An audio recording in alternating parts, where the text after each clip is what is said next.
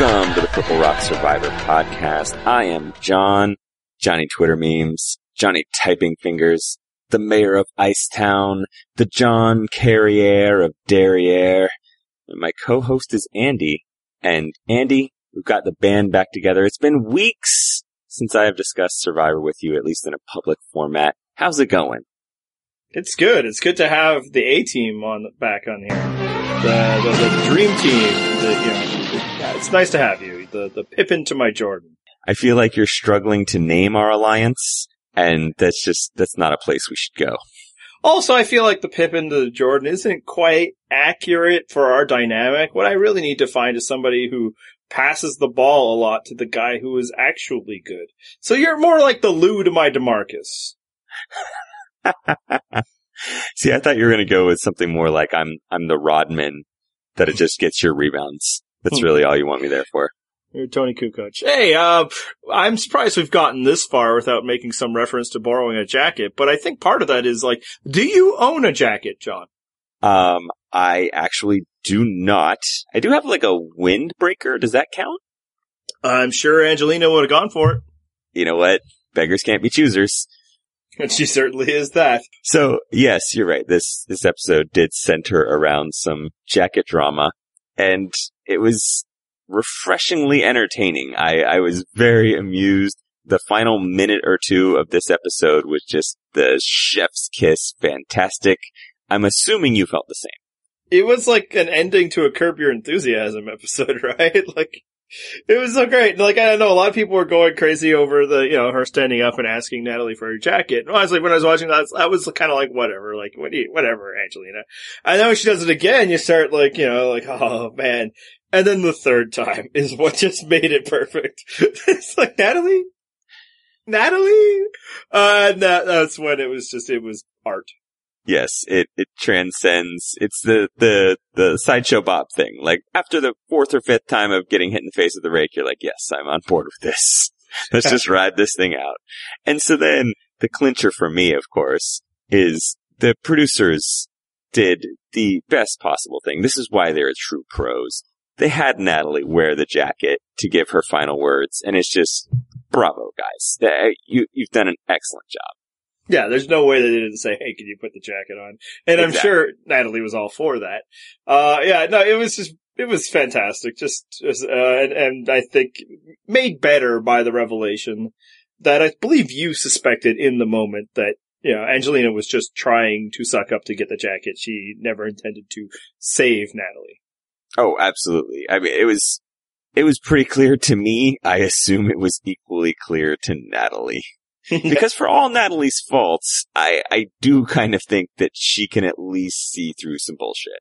Yeah, not her own, or how people are necessarily responding to it, but something that's transparent as getting up and giving her the hug to the person that you've not been super close with. Yeah, no, it was just great, and it's a thing we will be talking about forever. This is a matter of Survivor lore at this point. But it wasn't just relegated to Tribal Council. Like, Tribal Council was, the climax. It was, the funniest part of it. But it is kind of interesting of how the whole jacket business was seemingly potentially driving Angelina's decision-making.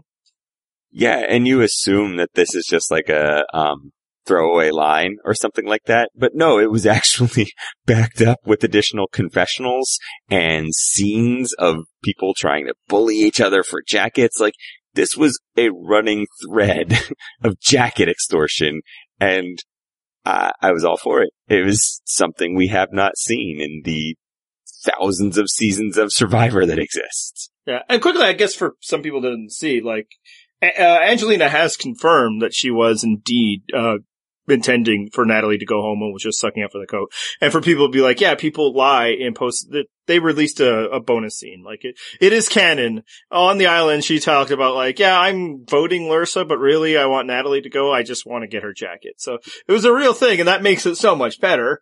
Because, I guess bravo for trying. So those of you that watched that was Angelina's best acting job. that is the woman who can get out of tickets and get discounts for her meals. And frankly, what does this whole jacket business say about Angelina? What impression does it help form for you? Assuming that you know which one she is by this point. Yes, I've finally latched on to which one she is. It really helps that Natalya is gone. As funny and ridiculous as it was, I mean, why not take a shot? Like, if she doesn't ask, she's not going to get it. So it was at least worth the attempt, but it was fun just to be the audience and watch that puppy dog act as she was trying to buddy up to Natalie after 2+ weeks of, like, at best indifference towards Natalie. Yeah, I suppose you miss 100% of the shots you don't take, Wayne Gretzky, Michael Scott. But yeah, so I guess, can't, hurt to try. That's probably, a necessary thing for somebody who is able to negotiate and troll for discounts and stuff, is just recognizing that, shame has no place here. We need to have it. And I think it just does kind of set up Angelina, especially when you mix in, like, her reaction to the Jeremy thing and the way that she talked about she's used to getting her way, as, not a little bit entitled.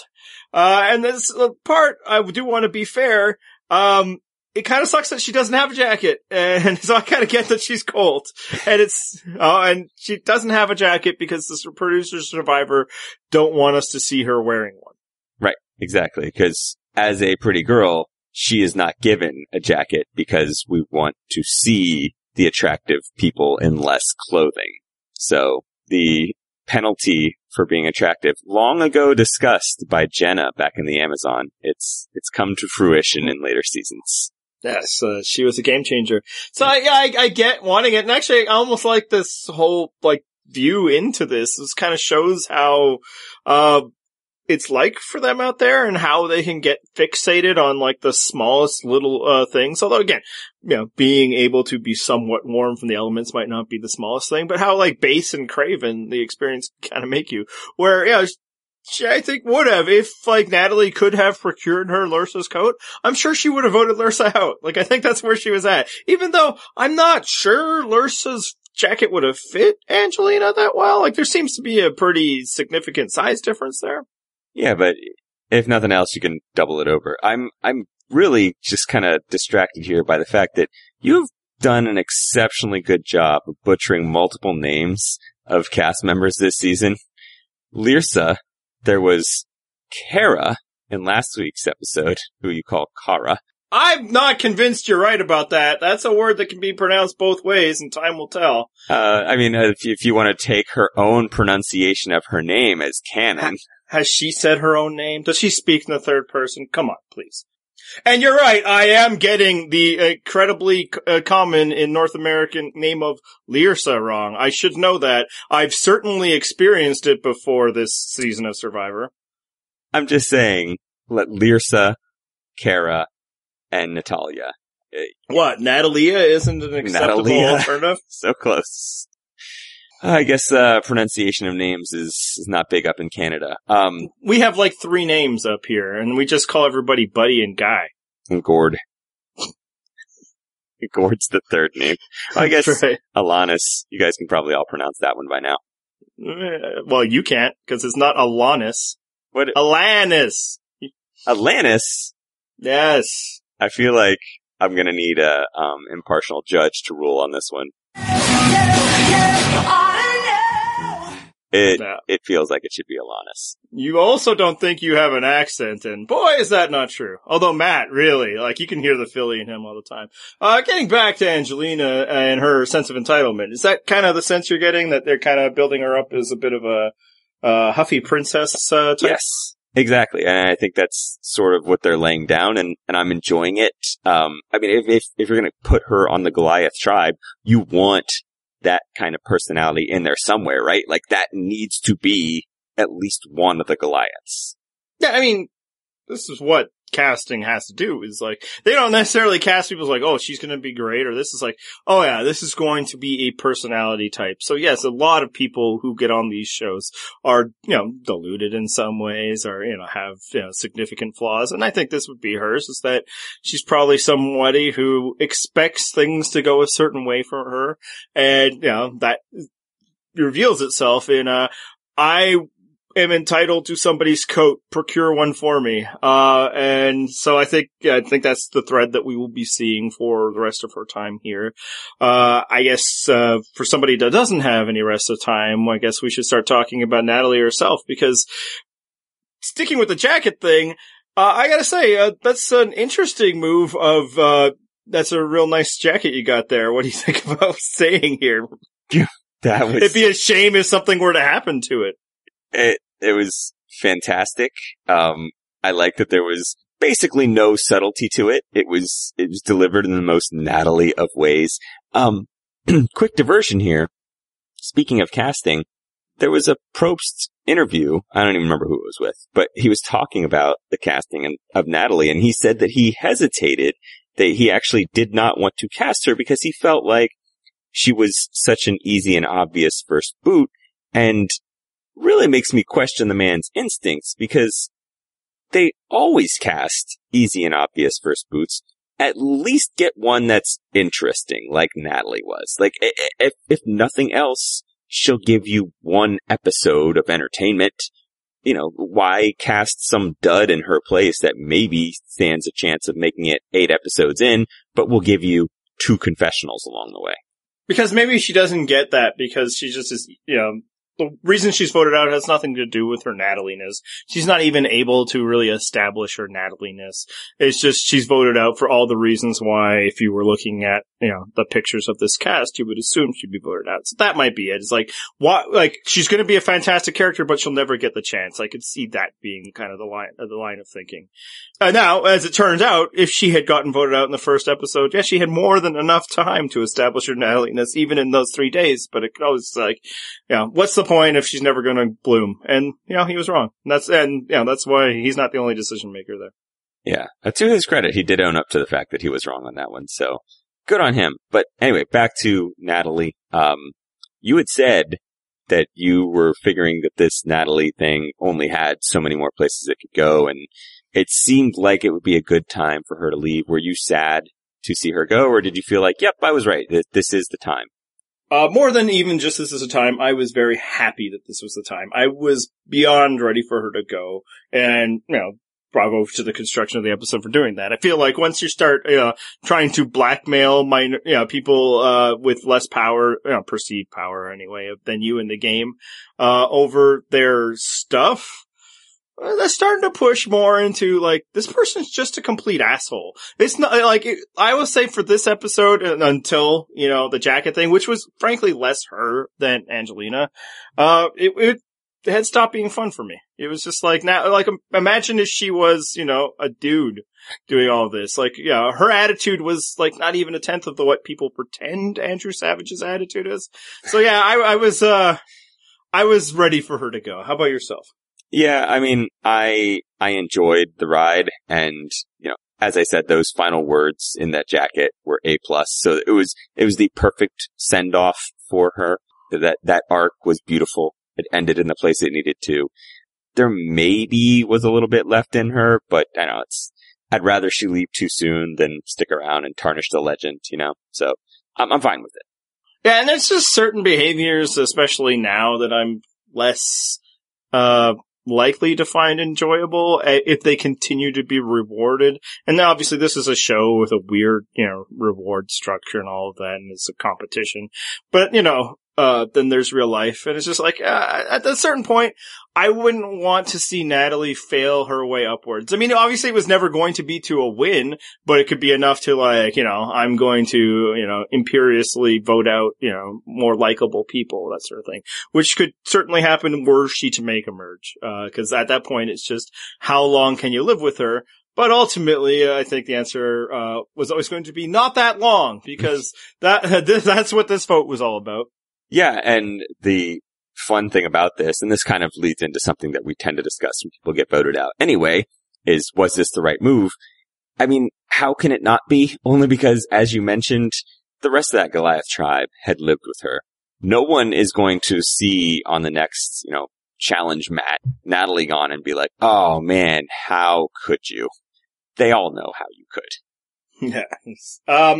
I'll say here, I think it was the right move for Mike. He was, if he feels like he can't live with her and continue to play with her, he's right. He probably could not.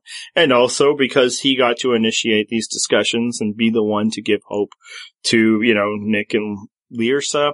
There you go. He's probably cool. He's in with them. It's all fine.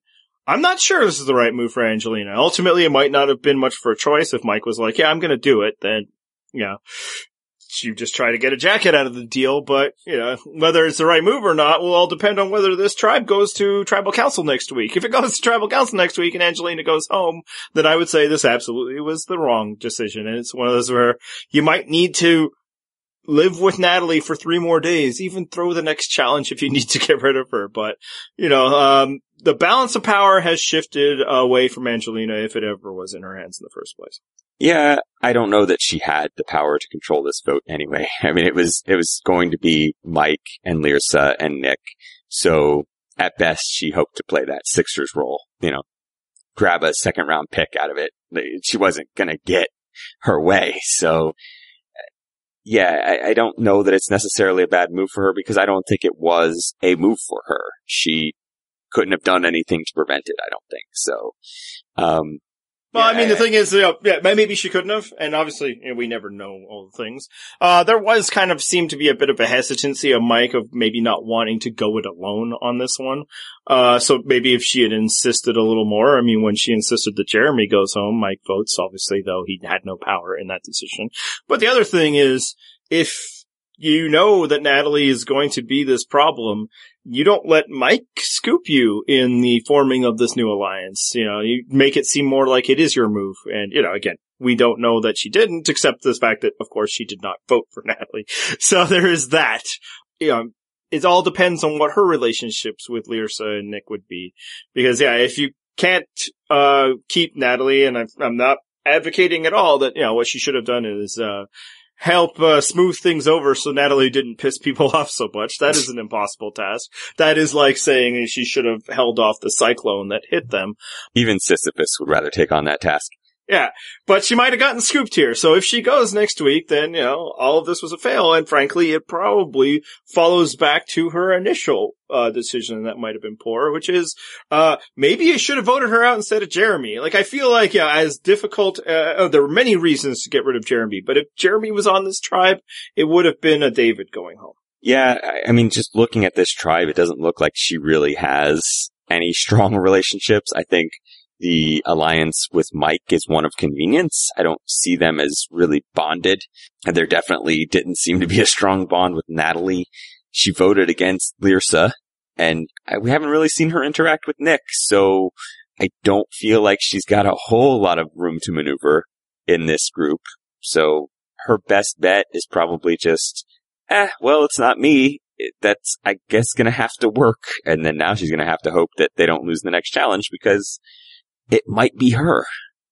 Yeah, in which case, losing that shield to Natalie is really bad. Maybe you should have fought Mike harder. Like, we can't do this. I understand you really want to. I really want to. I want to do it for a while. But if we do this now, one of us goes home next. Is that what you want?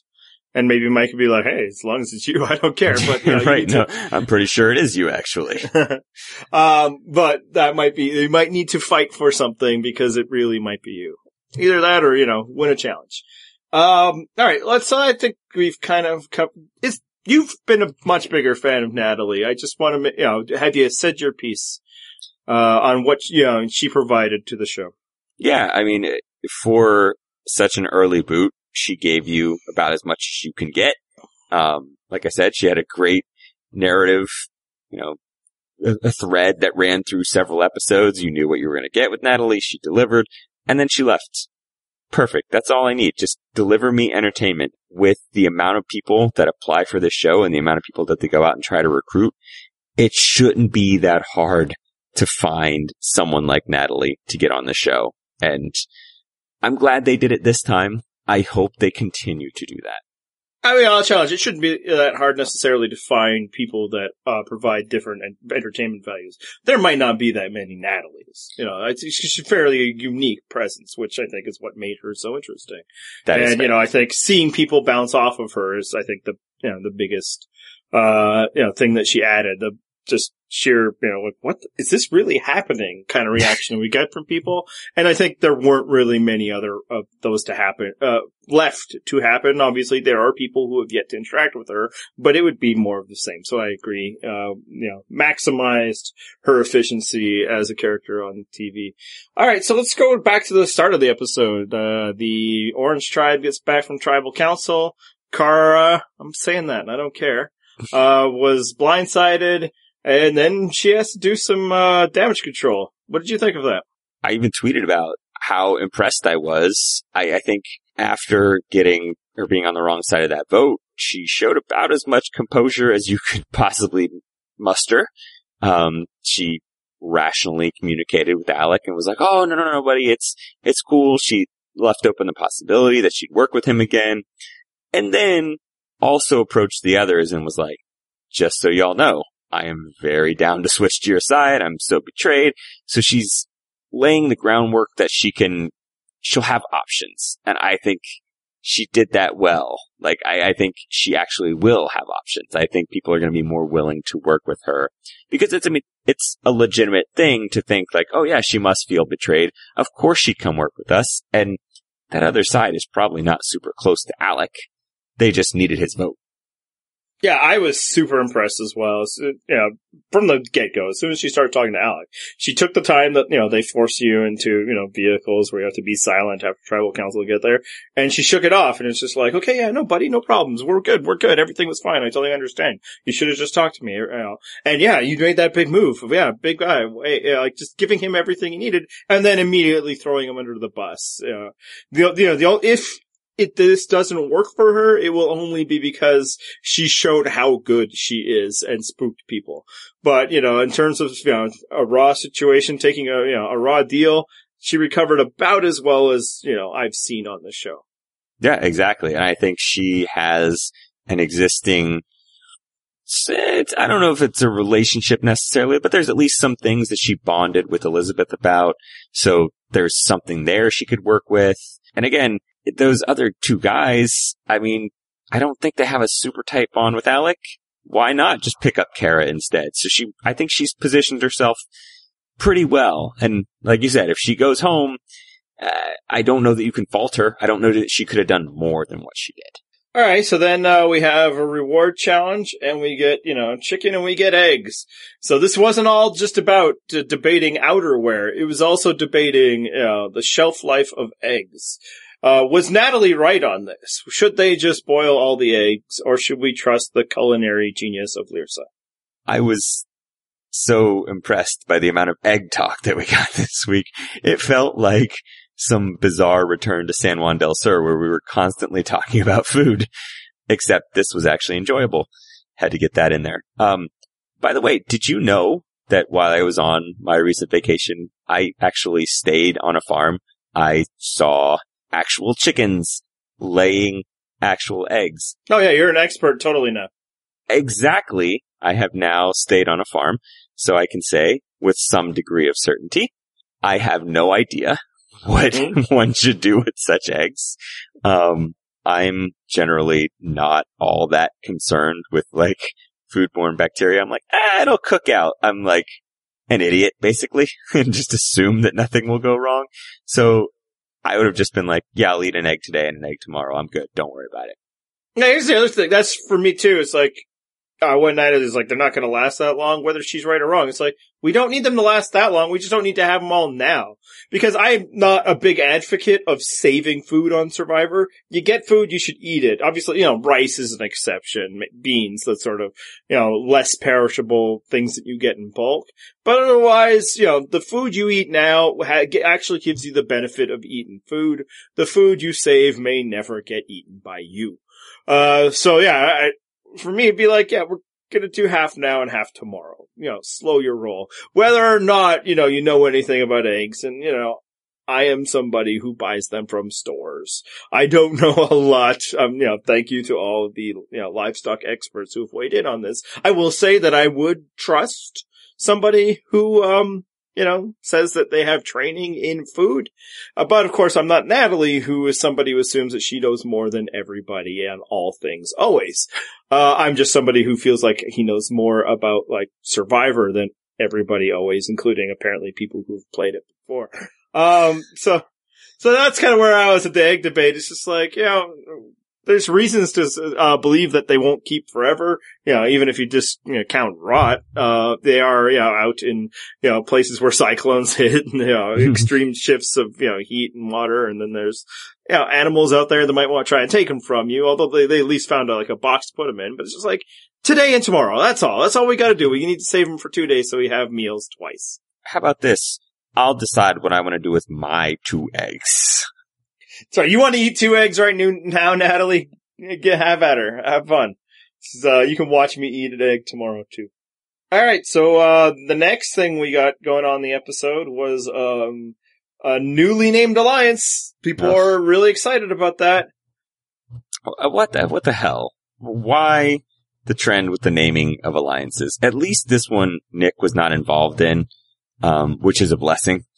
Nick set the bar nice and low, so it took very, very little for the George Bushy of Tushy to clear the naming hurdle for this one. Well, did he come up with this, you think, or do you think this was Dan's idea? Was it Dan that claimed it? I thought John was saying that brochachos was a thing he's thrown around before.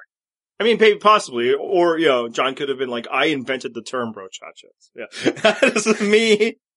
That happened, way back when I was, ruling the wrestling worlds or whatever. Back when I was a luchador. Yeah.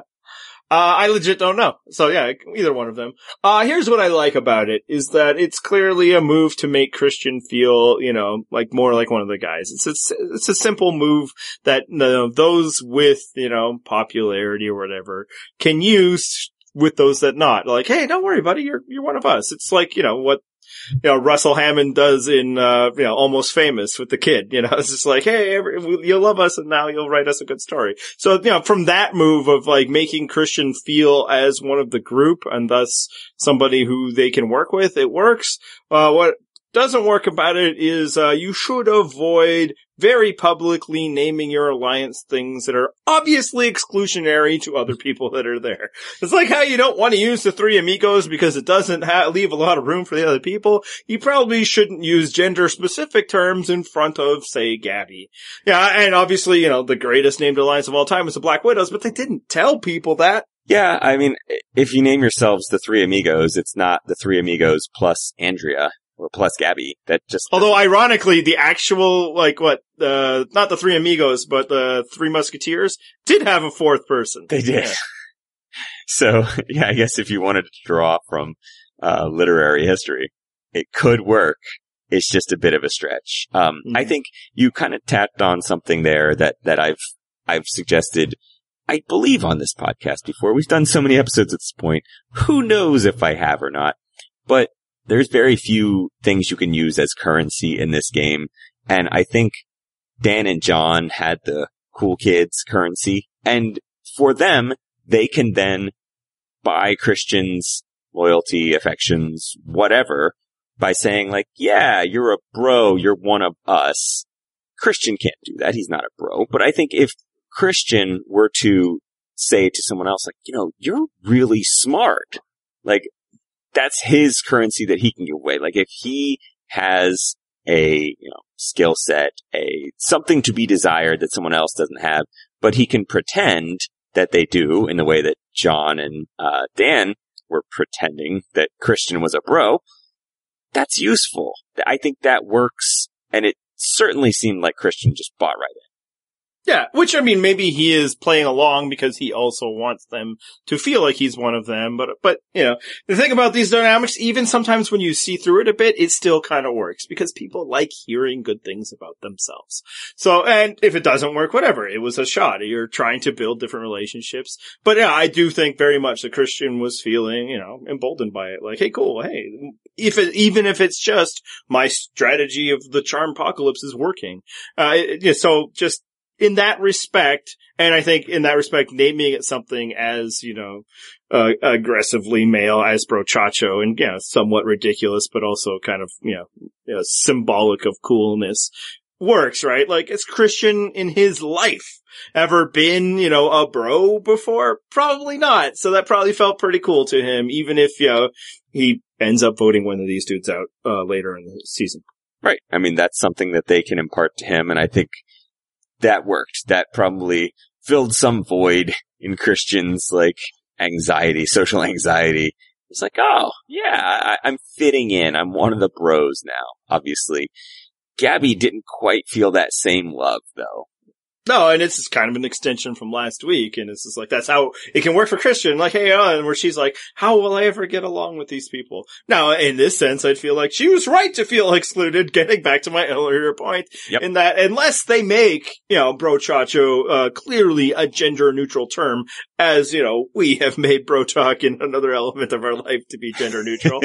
Don't break Slack code. No, I won't say what's going on there. I'm just saying that you do not need to have male genitalia to be a part of it. And I don't believe they have. I don't think they've also welcomed Gabby into the Brochacho bond, or frankly, Allison for that matter. Right. I think it's a little odd that Gabby, at least from what we've seen, hasn't been trying to form some kind of bond with Allison, at least. I mean, she feels that excluded by those other two guys. Why not maybe try to work that angle? I'm assuming it's got to be happening, and it's just there's not a lot of success taking place there.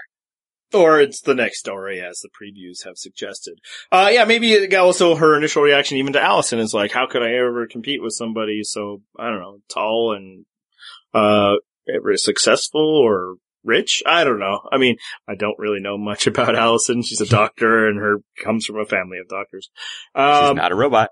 No, and obviously, now that she's talked, she is marked for death, because somebody who had disappeared in so many episodes of Survivor who otherwise would have been integral to the plot can only be described as Purple Allison, and not just, it's early and there were other things going on. So getting kind of back to the Brochachos, just a moment that really stood out for me is, how about Christian just saying, John, I got this during the challenge? Oh, I loved it. I'm impressed with his nerd confidence there. Like, no, I got this. I've played Wii. He may as well have just said it. I assume that was what was going through his head. Like, oh yeah, I used to have the balance board, and I could totally ace this. Yeah. Or maybe, he's deals with robots using extension and things like you see, I don't know, TV, when building some things, or, remote control roboting. So he was ready, but I loved the confidence of it of sorry, Man Mountain, you gave it your best try. Now it's time for the closer to get in here. And it worked! I mean, in fairness, I don't know that the Man Mountain was the most necessary look for that particular aspect of the challenge. Yeah, I mean, I do believe there's probably some value to upper body strength and being able to hold your arms, up and, manipulate something. I doubt it was, physically, grueling. I doubt, it was like elastic resistance training or anything like that. But, I could see, a wimpier man's arms getting tired to the process. And John was doing all right until, he reached the one element. But yeah, that moment really stood out for me. So another thing that happened at that tribe is, Dan found a second idol. That's, yeah. I tweeted this during the episode, and I think it's maybe time to start reevaluating whether it's too much of an advantage to have all the idols hidden in some sort of similar fashion like that. Like, the fact that Dan could easily deduce, oh, I just need to look for X, when obviously his tribe mates who don't have an idol would not know that same thing. I think the last time we had a situation where one person having two idols was really good for entertainment value was probably Cagayan. I mean, Jeremy had him in Cambodia. I don't think that really added a ton to that season. He used it to save Steven in a way he wouldn't have if he didn't have a second one. So I'll push back on that. Yeah, I mean, Cambodia was the only other one where I was like, maybe Cambodia. I'm fine generally with the unfairness thing, as long as it's increasing entertainment value in some way. I'm just not convinced that this does anymore. Yeah, no, I agree. I think it's an issue. And frankly, it's an issue that, jukes the stats a bit that are, people talk about, which is a legitimate issue, a legitimate problem of how and this season itself brought it up, the major imbalance between men and women is that, if men already have an advantage in finding idols, and that's a, discussion we're having, although frankly, a discussion that's not that useful for people who have never actually been out there on the island to do other than, hypothesize, but the other problem that makes the imbalance is once a man finds it, he's also the most likely person to find it again. And that's the problem is I think the biggest unfairness isn't necessarily gender, might be, don't know, is previous experience of finding idols that season. And they need to do something about that because I agree. It's generally not great when all the tools for success are, located in one person, unless you happen to get lucky in who that person is. You want them out there, you'd want them divided amongst other people because you want them played. Frankly, when somebody has two, they have a tendency to hoard a bit as well, to the point even when, they really shouldn't, James. Mm-hmm. So yeah, I think just for forget fairness, just for an entertainment aspect, you should not make it so that the person who has previously found one will have an easier time. Now, interestingly, one time they did really try to switch up how idols were found, at least from one to another, was in Game Changer. So Ty had to find an idol in a very different way than I think the one previous that he had found on his beach, to the point where people were like, well, that's not fair. This time he had to do it, everybody else was finding it, I don't know, on a tree or whatever, and he had to really dig. But then, of course, then he goes to another tribe and got another one, in the same way. So it's just it is one of those things people will complain about one way or another because people really are anxious about things not feeling fair.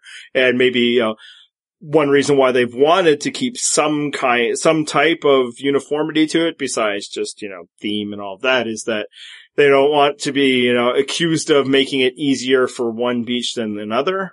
But I think more than that potential unfairness is that it's less interesting when the same person finds more than one at the same time. Right. I think, first and foremost, this is an entertaining TV program. It is a game. The fairness of the game is not quite paramount so much as the entertainment value it delivers. And there are certainly things that they can do that they've done before. That's the thing is all they have to do is re-employ some previous tactics that they've used to make it at least, roughly so that every player has the same sort of chance to find that idol. Yeah. And maybe it's just something they can be hidden in similar ways because almost all idols are, from season to season. So that would, I think address the, question of whether it's fair for one tribe versus another. It's just they've recently especially gotten into ways of decorating, calling attention to where that idol is, whether it's a stamp on a coconut or, a colored string in this season. Maybe just don't do those things pour water on the stand in front of the water thing and you'll find where the idol is, like in Game Changers. That might be what the bigger problem is. Other than that, I do think experience will help people anyway because they probably get the feeling of what it feels like to be close to an idol and, producers and cameramen start to get excited. That sort of thing that's unavoidable, but maybe just cut it out with the decorations or vary the decorations. More specifically for this season, how excited are you that Dan has two idols? You know what? Dan, I think, has kind of grown on me a little bit, and it might be the Halo effect from the mayor of Slamtown.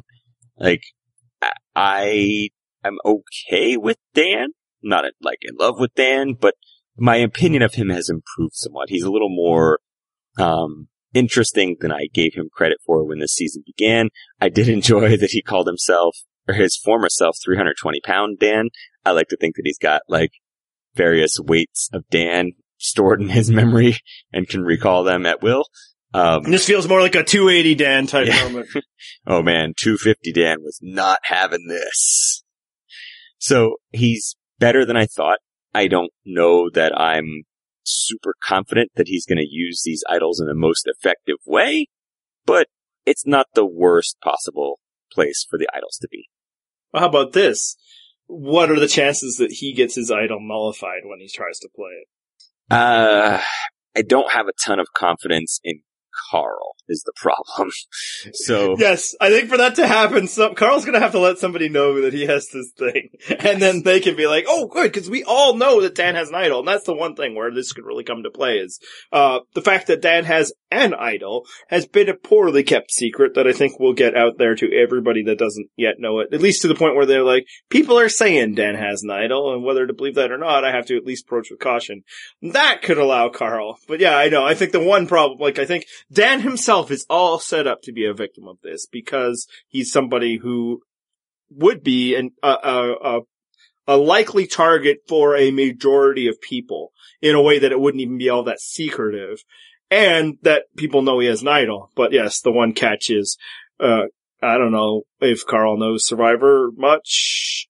I'm not super confident in Carl, but if people were to relay that information to him, then maybe it happens. Yeah. Or, yeah, like I said, he's talking to Davey or whatever. It's like, oh man, I found this thing when I went to Exile. It's like, oh, perfect. And then, yeah, that's somebody I think could be more likely to do something about it. All right. It's been a couple of weeks since, you talked about Survivor, especially since it was almost 2 weeks since you watched Survivor. That's right. So let's check in on, what are you feeling this season? What sort of things have been interesting you most? What are the stories you're following?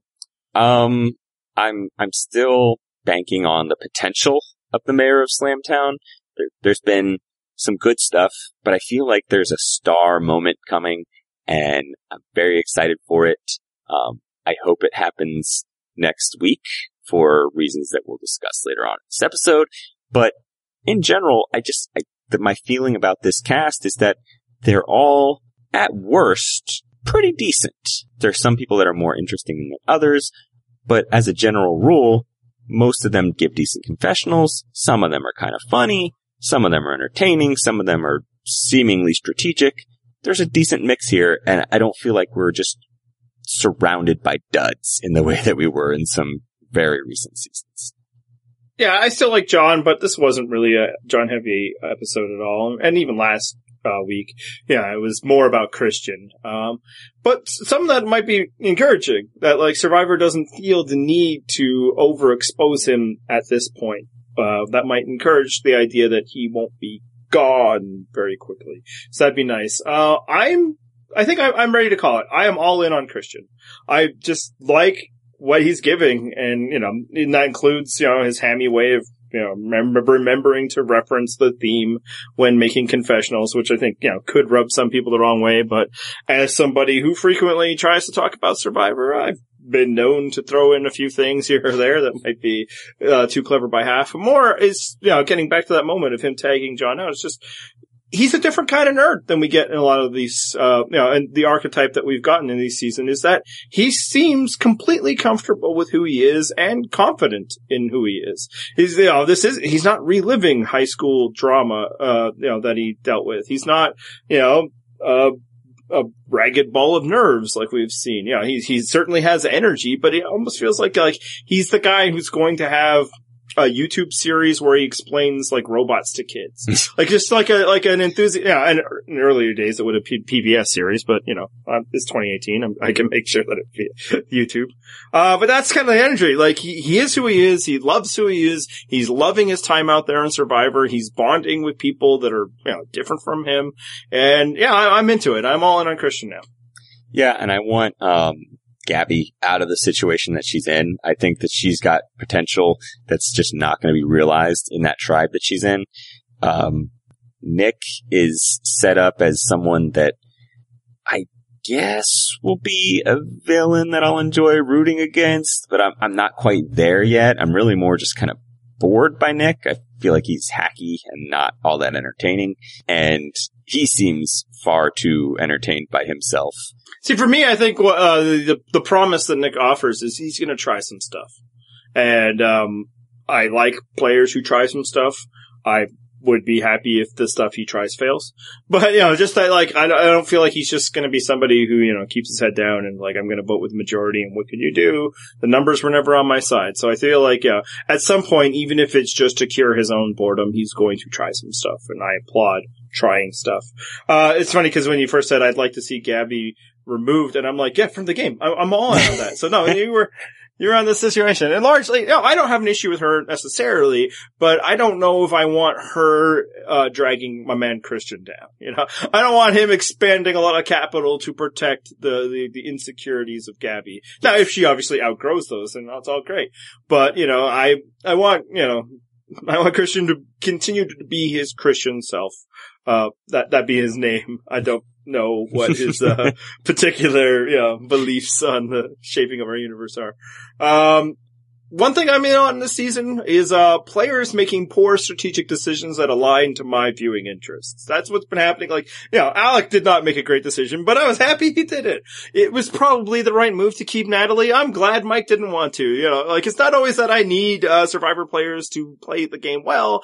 It's that if they're going to make bad decisions, I want it to be in ways that will increase potential interesting avenues for me, not decrease them. That's all I'm saying. I am fine with bad strategy as long as it's good entertainment. I feel like there's still some potential left with Elizabeth. I think she's been better than I expected as a player. I think she's bonded far better with people than I thought she would. I thought she would struggle a bit just because she seemed like she had a personality type that wouldn't mesh well with others, but I've been proven wrong. She's done really well so far, so I'm interested to see if that keeps up. It's the cowboy hat, right? You see the cowboy hat and like, oh, she's going to be somebody who's really interested in chores around camp and like, playing with the people who deserve to be there. Yeah, and I think she might even intentionally be hiding behind that, but she manages to find things she can bond with people over, and seems to have a pretty solid social game. I don't know yet about her strategic chops, but I'm hoping she makes it into the post-merge and I get to see how well she maneuvers through that. She's got a verve. She's got a kind of an energy about her that, again, the cowboy hat people often don't have. Right. So yeah, I see those things in her too. Yeah, I mean, other than that, the only things that I can say that I'm like definitively out on are Carl. I don't feel like it's there. And that's probably it. I mean, for the most part, that's the thing is there's not too many threads left in this season that I'm like, oh, please, no more of that. It's been nicknames, alliances, probably. Okay. Right. Yeah, I take that back. Nicknames can just go and die. I don't need those. Especially because he hasn't branded them nicknames. Anyway. Oh. Get out, Mark. If you're gonna do it, just go all the way. No half measures in this hacky garbage. But yeah, I mean, I think that's one of the appealing things of the season is there's no storylines or players as of right now that I'm like, okay, I'm done. Just get off my screen. I'm done with this. Oh, real quick, that whole nickname thing was a joke that I read somebody else wrote, either in our comments on our Slack. I wasn't intentionally trying to steal it. It just was in my head, and I have no idea who it was. So, claim credit if you want it. I'm not trying to steal other people's material. Nor should you with that one. Yeah, exactly. All right, so next week, who's going home? We got 3 tribes to pick from. Let's start with Green. We kept saying they wouldn't lose, but they did lose a challenge, so it could be them. That's true. It seems unlikely that it'll happen again. I feel fairly confident that they won't lose, but if they did, it does feel like it would be Gabby. Yeah, I'm still saying it would be Gabby, and, people are like, well, she feels like too big a character. Yeah, it's because it's not going to be them. But I just don't see, after seeing Goliath go down left and right on, either other tribe, be like, hey, why don't we also surrender any potential numbers advantage to people we don't quite know yet? Because this wouldn't even be just surrendering your numbers advantage within this 5. At this point, it would be in the whole game. And if you're, a Dan or a John, you have to know, maybe they don't, but you should know that people are coming for you soon. So you probably should not be handing advantages to a bunch of people you've never even met before, which would be the other non-Gabby Christian Davids. So yes, I agree. Gabby. For Orange, I think it'll be Elizabeth, and I actually think that it might be Elizabeth. I think Orange might be the tribe that's going home, just based on, or going to tribal council. And there, it's just I still don't think Davy and Carl are over what Elizabeth did in the first vote. Yeah, she seems the most likely candidate from that group, but just out of pure hope, I'm gonna say Kara. I don't even really want it to be Kara. I would prefer it to be Alec, to be honest. But I think that, if it's not gonna be Elizabeth, they'd be more likely to get rid of Kara, just because Alex seems like the type of useful fool you could keep around. Yeah, absolutely. I don't know why you would vote out Alec. You see him do that and hey, yeah, we're good. You probably don't even have to work that hard to keep him as your alliance partner. And why I don't think it's Kara, however you want to say it, is I don't think she's going home before the merge. So I think the Dan Kara storyline will be a thing again before the season is out. That's why. So, I mean, obviously it could be that they don't go to tribal council and that's what saves her, but I think it's Elizabeth. It's just, also when you see that two Goliaths have gone out, both your tribe and the other tribe, maybe if you're Davy, it's I don't need to do this David thing anymore. It's time for me to, especially because the David thing wasn't working for him. So status quo in keeping, Elizabeth and Lyrsa and Christian and Gabby around wasn't the best move for him if they had never swapped. So, meanwhile, you've got Kara probably saying that, and what I'm going to do now is just say it both ways. Just mix it up. I appreciate it. Saying I'm going to totally be with you guys. And Alec has kind of already shown that he might be with you. It might be time to try at least something new. So now we got Purple. I liked, by the way, that you brought up the Kara and Dan storyline just because you're a hopeless Romber shipper. Absolutely. I just want to reignite that magic. Yep. So Purple, Lyrsa, right? Angelina.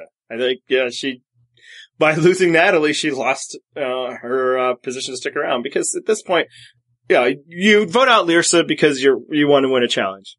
They're not going to make you and do another challenge. There's another swap or merge coming after this. So get rid of Angelina, unless, Nick. Yeah, and Nick feels like he probably has a connection with Lyrsa because they voted together the first time. My thought was more that Mike would be look, I gotta worry about numbers here. I need Natalie to stick around. Even if we aren't the best of friends, I also don't have a close bond with Lyrsa. So, listen, Nick, I did it for you last week. You're doing it for me this week. Right. Yeah, and if it is Angelina, it'll all be because she just had to go and flex and vote out Jeremy. Maybe sometimes you just do the simple move, especially early on. Or more of that, I think just a lesson is, and I'm preaching about a lesson that might not actually come to pass here. Get rid of the tribe cancer as early as possible. You think, oh no, it could always be later. There's always, what else could happen later is that person could mess things up for you. I do think Jeremy was somebody to be worried about, but he was also, I think, somebody you could believe would act on his own self-interests, at least to a degree. And I suppose Natalie was too, but look what she did to people. Mm-hmm. That's it, right? We're good? Let's wrap this bad bear up. You can follow us on Twitter if you're interested in these red hot takes. John was back at it, tweeting on the machine, on our site's, Twitter handle, which was Purple Rock Pod. I am Purple Rock Andy. I'm Purple Rock John. Our website, of course, is purplerockpodcast.com. And next week, we are going to be having Corey Barker as my co-host. I'm going to be back again next week. I actually wasn't even supposed to be here this week. If you guys don't know who he is, he's been on our show before. He's done freelance writing out there for the AV Club, Complex, TV Guide, /TV.com. I think it's the same. Did he really do AV Club? I looked at his CV and it was there. I think that's how we met him, in fact. Man, what a resume that guy has. Yeah, you know what else is on there? As I'm a little embarrassed, is us. He puts us there. Oh. Come on, man. You're better than that. Why slum it with us? Come on. That's right. We invited him on, of course, because he is one person we know that's into wrestling. So look for a all-centric Johnny Mundo episode next week. And that's what I hope you guys are going to talk about. Yeah, I want to make clear that that's entirely the reason that I reached out to him. Was hey, listen, there's a wrestler on this season. You like wrestling. come talk about the wrestler. He's like, all right, yeah, I'll do it. So that's what you're getting next week. Whole lot of Johnny Mundo talk. And what was nice is you did that before we knew we would love the guy. Like, yes. It could have been a disaster. You know, the last person from WWE they brought on was not somebody we would want to talk about ever. But this time, and you know, anybody who doesn't know who that is, it's a little trivia question. Leave your answer in comments. Hey, you guys have some kind of voting thing happening next week too, right? Yeah, in various places all across this country. If they're still allowing you to have polling places where you live. Some places they're not. It's an interesting story. You should read about it. Get out and vote because we've got, actually, I think next week's podcast there's still time. Yeah. By next week you can still be voting. But hey, if you can early vote, do that because you should. Because democracy's cool sometimes. Yeah. And if there's still time to like, try to clear all the hurdles that your country puts in front of people to prevent them from voting. Do those things, you know, check lists and register. I don't know if a lot of those are closed. I don't understand these things. I show up and be like, here's my address and, you know, I put an X on a box. That's how voting simply is for me. We haven't made it this, you know, great complicated thing that, you know, based on ancient technology. I mean, obviously, I guess ancient technology had pen and paper, but that's a pretty reliable one. Yeah, I was going to say, I don't suppose they ask you, like, Wayne Gretzky trivia questions to prove your citizenship or anything when you... No, I've shown up at places that wasn't even my polling place, and it's like, hey, you got any mail proving where you live? Yeah, sure, here. All right, good. You're good. Vote. You know, because I guess they decide that people being able to vote in a democracy is a good thing. I'll say yes, get out there and vote, unless you're going to vote the wrong way, in which case stay the fuck home. We don't need you. Exactly. There's no shame in staying home if you're going to make the bad decision. All right. I think that's good. Should we listen to some music? Let's do it. I want a girl with the right allocations, who is fast and thorough and sharp as a tack. She's playing with her jewelry. She's putting up her hair. She's touring the facility and picking up slack. I want a girl with a short